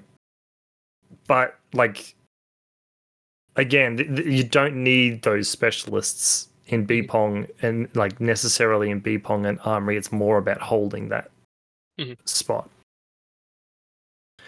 But yeah, that would probably be my split with Bpong, Armory, and then probably last launch, unmasking, and countermeasures. With like last launch, depending on what I'm playing, I could probably want to try and have both lists that could do last launch, Mhm. right? With like they can strictly do one or the other. Mhm. What about yourself? Uh, I really like the mission lineup the more I look at it because Hmm. I I just there are so many ways to pair up the lists and like you've mentioned before, uh, while I normally don't do like a list for different types of opponents, I could see this being quite viable even for armies that don't normally want to play that way. Hmm. Uh, Like I could uh, see that for like unmasking. mhm. Like I could see for you'd have one depending on your opponents. Like this is my opponent's, like, no, the vanilla nomads that has Mhm. tons of hacking. So this is my. I mean, if you're playing Huck Islam, right, just for Mhm. argument's sake, Mhm. you've got like a assassin's army that's light on Azuras and things like that. Yeah, Asawiras, sorry, that's not worse. Azuras. Yeah. And you've got one that's like, I've got Bukhtars and Mhm. Asawiras and all that other good stuff in it. Although, if Mhm. someone manages to successfully hack an Asawira, fucking Oh, congratulations, you deserve to shut the damn thing down. yeah. Yeah. BTS 9 and stealth. Ooh, yeah. Well, BTS 9 and because of some of these missions, potentially the fucking fairy dust on it. Oh, yes. So I think my first step, seeing this mission lineup, is to remove countermeasures from my list consideration. The mission lineup is already specialist heavy, and so I'm pretty sure that by the end, one of my lists will run countermeasures well, and if I'm lucky, both will, and that way I just see what comes up. Yeah. Mm-hmm. So for the 4 mini missions, I think almost any pairing could potentially work for a given army and player style. If I were to do this with Rama, I'd probably do B-Pong and Last Launch together, with the approach of going specialist hunting. So have a list that is designed to hunt and kill specialists. Yeah. Because with B-Pong and Last Launch, if you can knock out all their specialists, you have shut them down entirely. They will not score anything for the. Yeah, that's true. So it's also the singular. Oh, except for extracting more army points, it's like the singular most next most expensive. Yes. Sorry, most worthwhile. Yeah. Objective, because I think it's worth 2 compared to 1. Yeah. After that, Armory gets a list focused on multi-wound models and doctors. So, Janissaries, or Mukhtars, or Nahabs, or Namurs. Basically, stuff that can go up there, take a hit, come back, get healed up, go back out. Yeah. Unmasking. Oh, sorry. No, go on. So unmasking and countermeasures probably could end up using the B-Pong Last Launch list, depending on what the table, the opponent, the classifieds are. So I'd probably look at doing, Armory gets a list, B-Pong and Last Launch get a list, and then countermeasures kind of sees what is available on the table. And unmasking, I think both lists could probably handle. And that might be just what's the board look like? Do I need smoke? Do I need to defend against smoke on the buttons? Interestingly enough, I'd say you'd almost have unmasking B-Pong and Last Launch, because if you've got a thing to go and hunt specialists, which tend to be the squishier units, that list probably is also really good at fighting, is going and hunting down HVTs. True. So you again, do the pairing and stuff like that. But it's an interesting grouping that I hadn't really thought of. Is if your plan is to just fuck up your opponent, which I think it's a fun plan. Oh yeah. And be on the the best form of defense is a good offense. That's backwards of that saying, isn't it? Yeah, it is. Yeah. Normally, it's good defense is good offense is a good defense, but then that's a to me strange grouping of the missions, but not an invalid one. That sounds like really good. If you've got the pieces to do it and you can just fuck up your opponent. Go for it. Yeah. That'd be interesting. It's you're playing Shazvastu, you're playing Assassins, or even just basic normal Hak Islam. Yeah. And you're just rolling up and being I got 2. He's I've got 2, or 3 impersonators. And this is a specialist kind of mission. It's fuck you, I'm just going to kill your specialist and have my one really quick specialist do everything. Piss off. Yeah. Yeah, that's an interesting. I like that way of looking at it. Thanks. What do you think? Because I was just saying, I think Armory is an interesting thing. Of what do you think people should look out for on their opponent's side? Because I'm thinking things like the Swiss Guard, the Haktau, right? Both are which are heavy infantry. I think they're armor at least 4 or above. but they are camouflage. They're expensive. Like, Mhm. they're obviously 2 wounds because they're both heavy infantry. Mhm. I mean, you put that sensor down, it's not going to matter if they're in the token state. You have to discover them first. It's difficult. Right? They can really hurt. Dao Fei is another one. Mhm. Well, and also they're tough enough to tank mines. True, yeah, they can just walk into a mine. I mean, they're proper elite heavy infantry, so they'd be Yeah. like what, Fizz Well, 14 or something like assuming that. it's not an AP mine, which Well, a little bit more worried about. yeah, but I was thinking more that like Mhm. they've got decent Fizz, they probably can try and dodge it relatively well. But Yeah. right, because if they don't dodge it, they're going to take the mine and have to reveal themselves anyway. Mhm.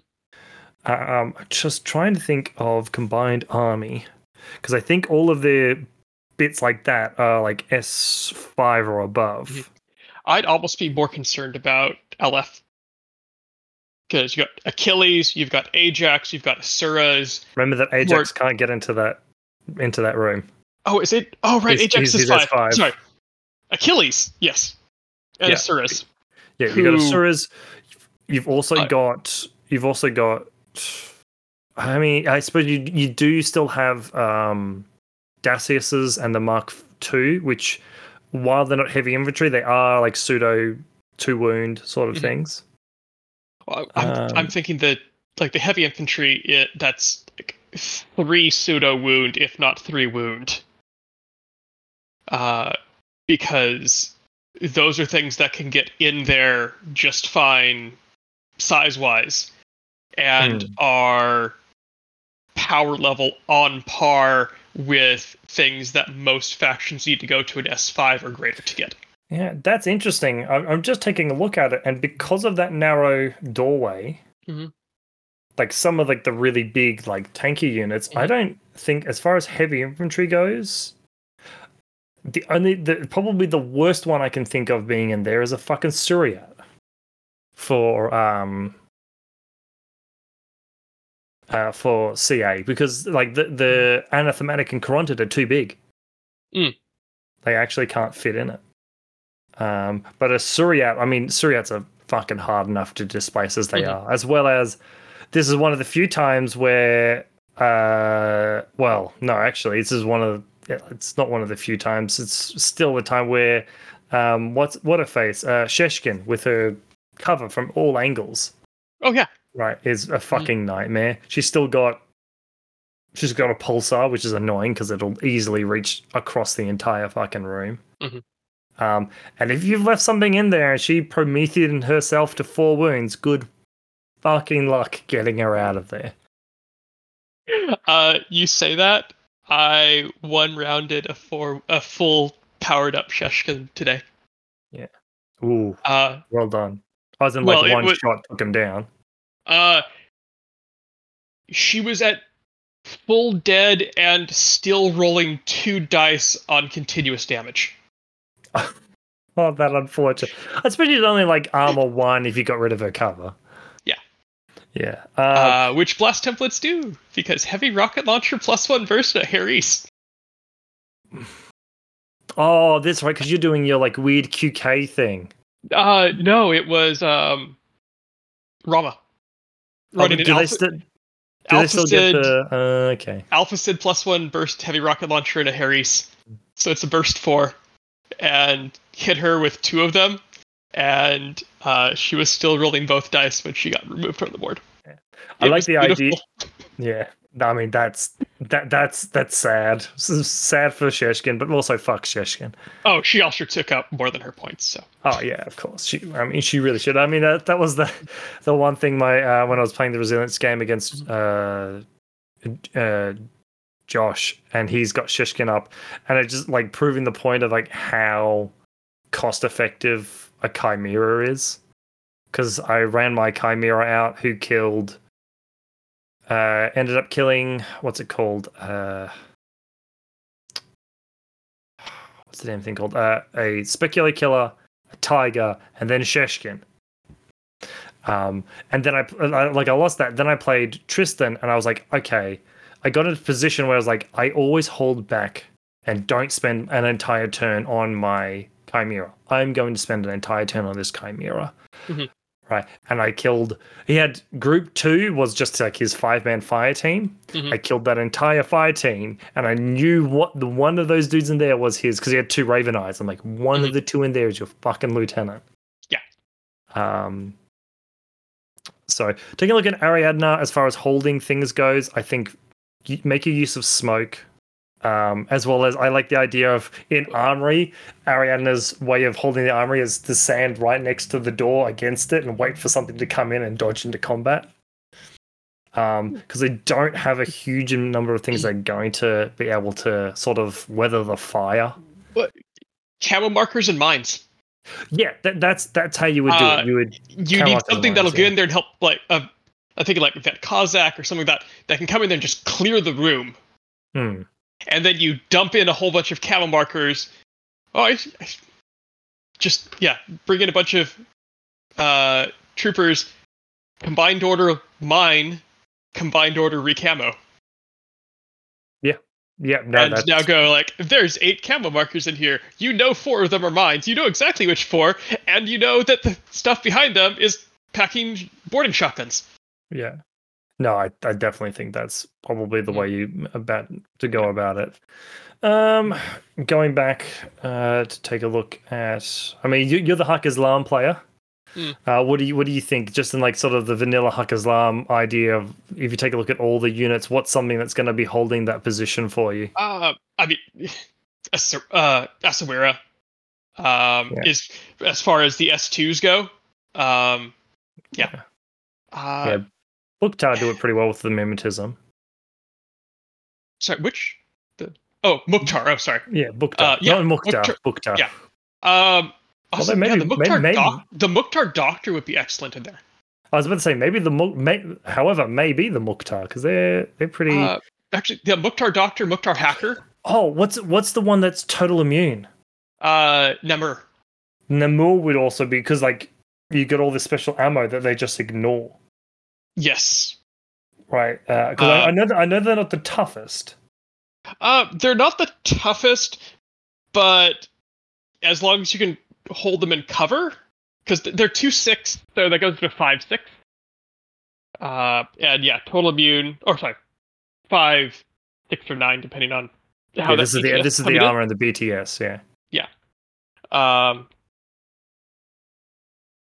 Yeah. The thing with the number is that the stuff they want to hunt won't fit inside the armory.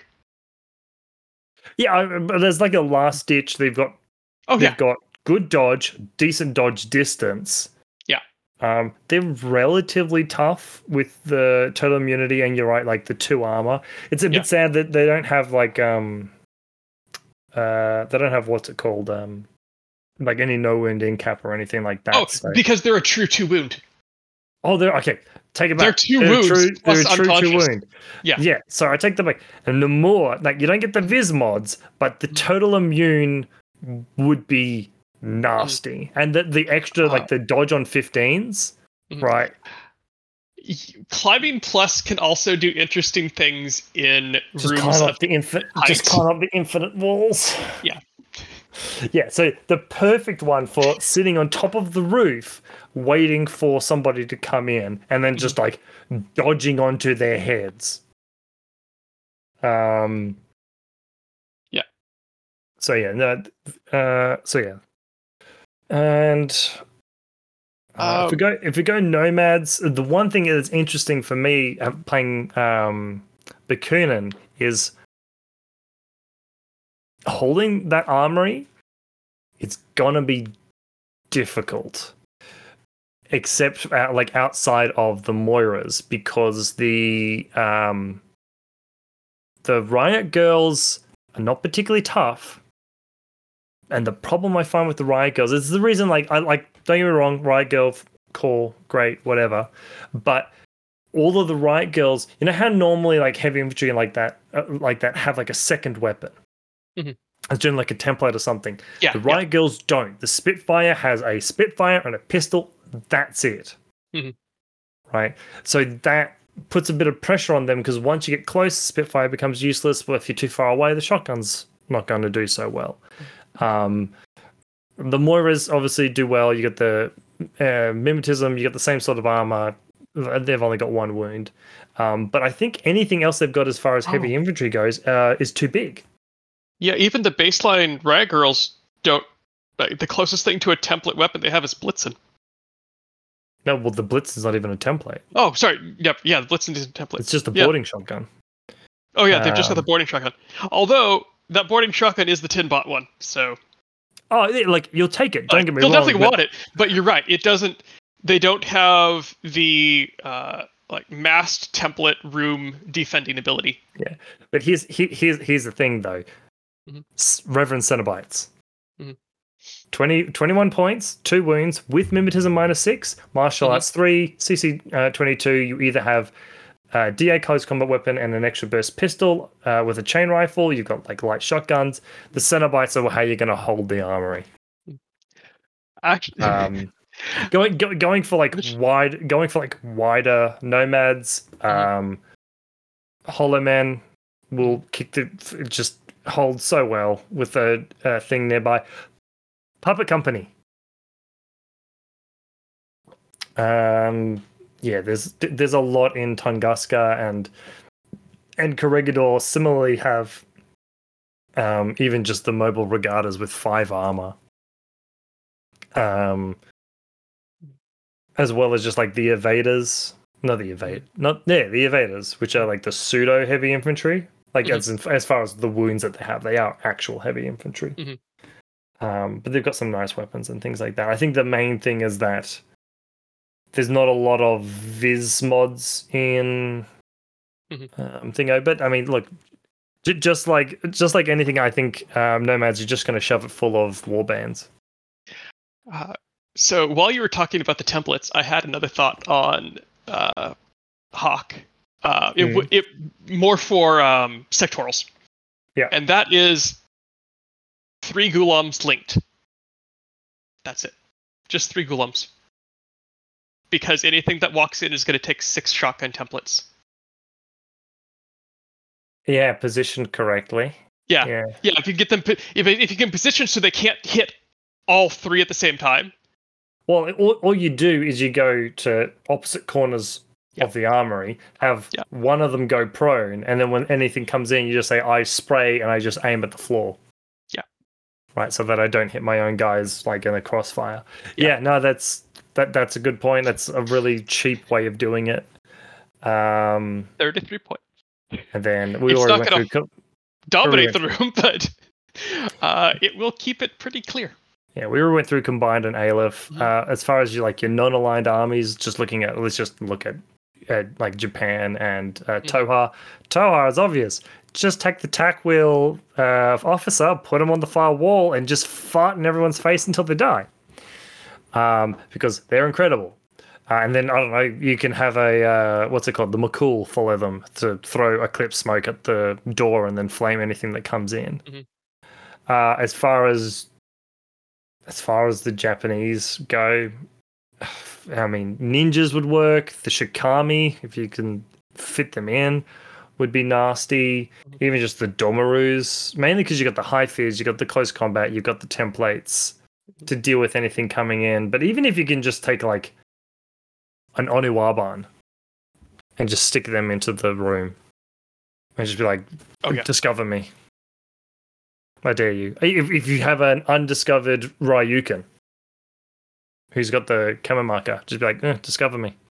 Come at me.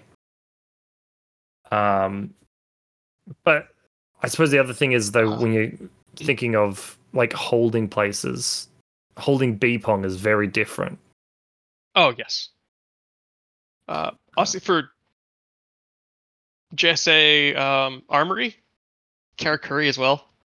Oh, fuck yes. Karakuri. So like, they're 3 wounds, aren't they?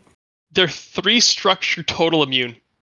They have chain rifles and Kenharis. Yeah, but the best thing is they can harass with the character engineer who has mines. Yes. Yeah, so that's like 2 of them, one with the shotgun and maybe one with the Mark 12. They're low on armor, sure, as armor 3, but the total armor immune still. 3 armor, total immune, Oh yeah, and tough as like nails. unless you're taking templates, you're probably going to have cover unless they didn't set up the armory very well. And because are they heavy? They are heavy infantry, aren't they? They are heavy infantry. They are hackable. Yeah. However, their BTS 6 and total immune makes a fair number of the programs difficult to land Yeah, because you could because they only lose AP or DA on hacking attempts. Jesus, that's a good point. Jesus, yeah. Yeah, no, you're right. Karakuri, can't believe I didn't think of it. Yeah, fucking nuts. Tough as shit to get rid of. I mean, they're a little bit easier than, like, let's say a Suryat, but they're also, well, actually, the cost of that is the same as a Suryat. But they're pretty much the same problem. There's a Suryat you can hit with explosive and just force him to roll extra armor saves, while the Karakuri, you can't. They just have less armor. Oh, sorry, I take that back. Total immune doesn't, or immunity does not apply to comms attacks. Yeah, I got the feeling that I wasn't going to say it because I had no idea. No, Yeah. Still, like the heavy infantry, so you just apply firewall. Yes. Yeah. There's your Evo hacker. Yep.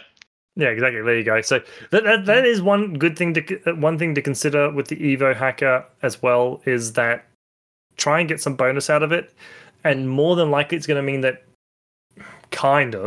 you're only going to get like the extra order maybe in your last 2 turns, because the first turn you're going to use that order to apply a support wear. But admittedly, if you weren't going to get that order and you were taking it anyway, you're going to be applying that support wear anyway. Well, remember, you're using the extra order, but it also still comes with an order. Yeah, well, that's what I'm saying is like... So, yeah. You're going to get 5 out of the 6 orders that it generates over the course of the game. Yeah, so you're going to, like, you consider... Just if you're considering, I'm going to have 16 orders every turn, remember that probably going to use 1 for the support wear, but like you're still getting that extra order. And now I've said it, I don't know why I brought it up. Because whatever, you were going to use it anyway. Mm-hmm. I'm thinking more of like if someone took it and like half-heartedly was using it. Oh, yeah. If they brought it more for the order and the specialist, like, say, a war driver for Ariadna. Yeah. And also, like, if you're doing it, be careful about, like, because it's got no defense against a killer hacker. Like, killer hacker will just come in, like, all they've got is reset. Yeah. So just, like, be aware that if you're dropping a ton of repeaters around, yes. If you set up a repeater net, your opponent can come in and just killer hacker your Evo. Yeah, and then you lose... what was a valuable piece? I mean, again, the good thing though is that like it's a cheap valuable piece that you just got a bonus for. Yeah. Which is Although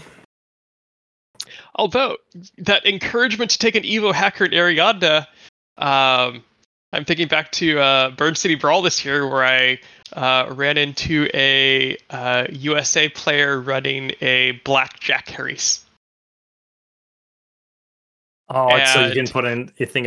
Yeah, like that's enough to actually warrant Fairy Dust in an Ariadna list.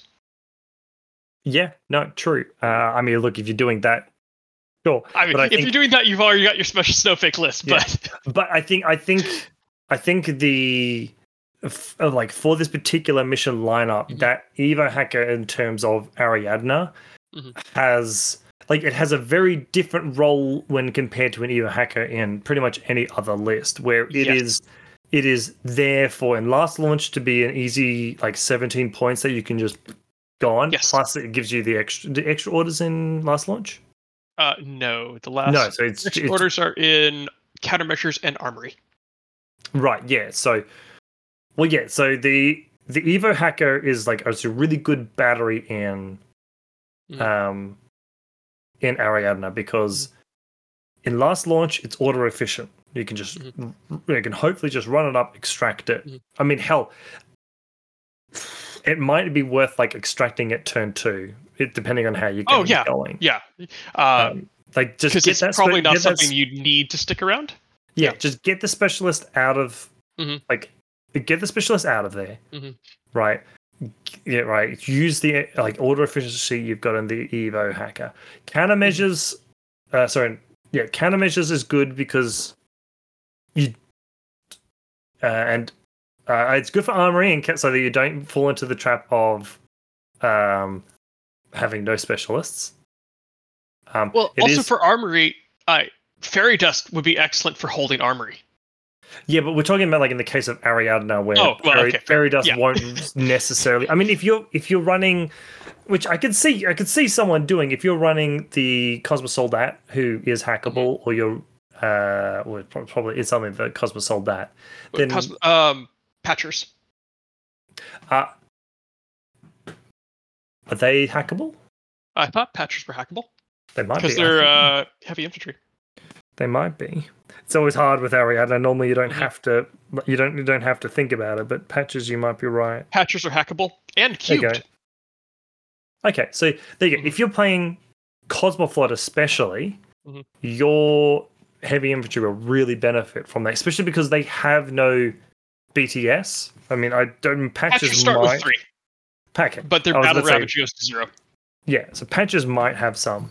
Mhm. But normally you don't. I know that, although again, the Cosmos Soldat might have some as well. So you do actually have That some. has 3, but that takes you from it has some armor to like it will likely pass those saves. Yeah, because you can essentially consider it to have BTS 6. Yes. BTS 6, except it only goes down to BTS 5 if it's AP. Yeah, I mean, that's the way I normally consider it. But yeah, technically, the way it's done is because it's minusing damage. Actually, look at those. A Cosmos Soldat and Patcher team under it's Fairy fucking Dust nuts. It's fucking would nuts. be pretty hard in a armory. It's nuts in all of itself because like the Cosmos Soldat extra burst T2 rifle is like specialist. Fucking shit, and then you've just got the patches that can just. I mean, you have the patches that throw Molotovs.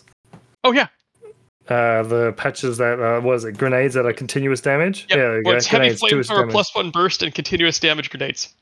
Yeah, and an adhesive launcher +1 burst for fun. Yeah, so they're great. But yeah, when looking at B, because we're talking about holding the armory, when taking a look at B Pong, holding those consoles is like hugely different. And because you've got both of those, that's sort of what I want to bring up. I think this CanCon, normally a ITS lineup, normally it punishes some sort of flavor of something in Infinity, and I think this CanCon is going to punish vanilla because I don't think there's a single unit in this game that can hold a point better than a fire team. Yeah, I think especially armory, that +1 burst in arrow when anything pokes its head in. Well, I think even in B-Pong, the fact that you can have one person touching it, let's say that's like your multi-rifle dude. You can then have some guy back, he's got the HMG. Some guy that's protecting the corner, that's the guy with your chain rifle or your shotgun. And then you've got like a specialist that you dragged along with you, and then maybe some other like order mook, like a Gulam NCO. You know, he's your random mook that you brought along. Right. B-Pong, right, and so unless you're really lucky, I just don't think there's going to be anything that you can run that can hold a position better than like a 5-man fire team. And I would say I wouldn't be surprised if in B-Pong we see a lot of like the big 5-man fire teams, like the you see Morats, you see like Suryats taking the lead. Like even with JSA, you see like maybe even seeing like the Tanko link come back where you need the range to extend. Moiras for Bakunin, Hollow Man, Bikini's probably one of the few that I'd say might be a little easier to push off the point because they're kind of squishy, but they shoot like crazy. Squishy, but oh no, sorry, I'm thinking Myrmidons. Never mind. Proceed. Myrmidons, there you go. That's a good one. Myrmidons, the only advantage for that one is like the extra advantage of that one is that they can set smoke and like a perimeter around them if they need to. So yeah, I think that's the only thing we're going to see this CanCon is even less vanilla and a real focus on sectorials. I wouldn't be surprised if we see somewhere between like 85 to 100% sectorials. So you're saying we shouldn't have to worry about someone last launching an avatar? Well, look, it's that meme of the chance of someone taking a vanilla sectorial is low, but never zero. Oh yeah, yeah. But yeah, I think that's CanCon missions covered off. Yeah. I'm looking forward to it. I'm probably going to buy a ticket tomorrow to make sure I get my spot. I will not be available. I'll be on my way back from getting married. That's so all. That's all. I'll play extra hard. All right, like for you. Okay. I swear. But anyway, next year, I will be there. run something in WA that he has to go to, so he has to take a big trip. Anyway, thank you everybody for listening. I've been your host Jacob. I've been Nick. Good night.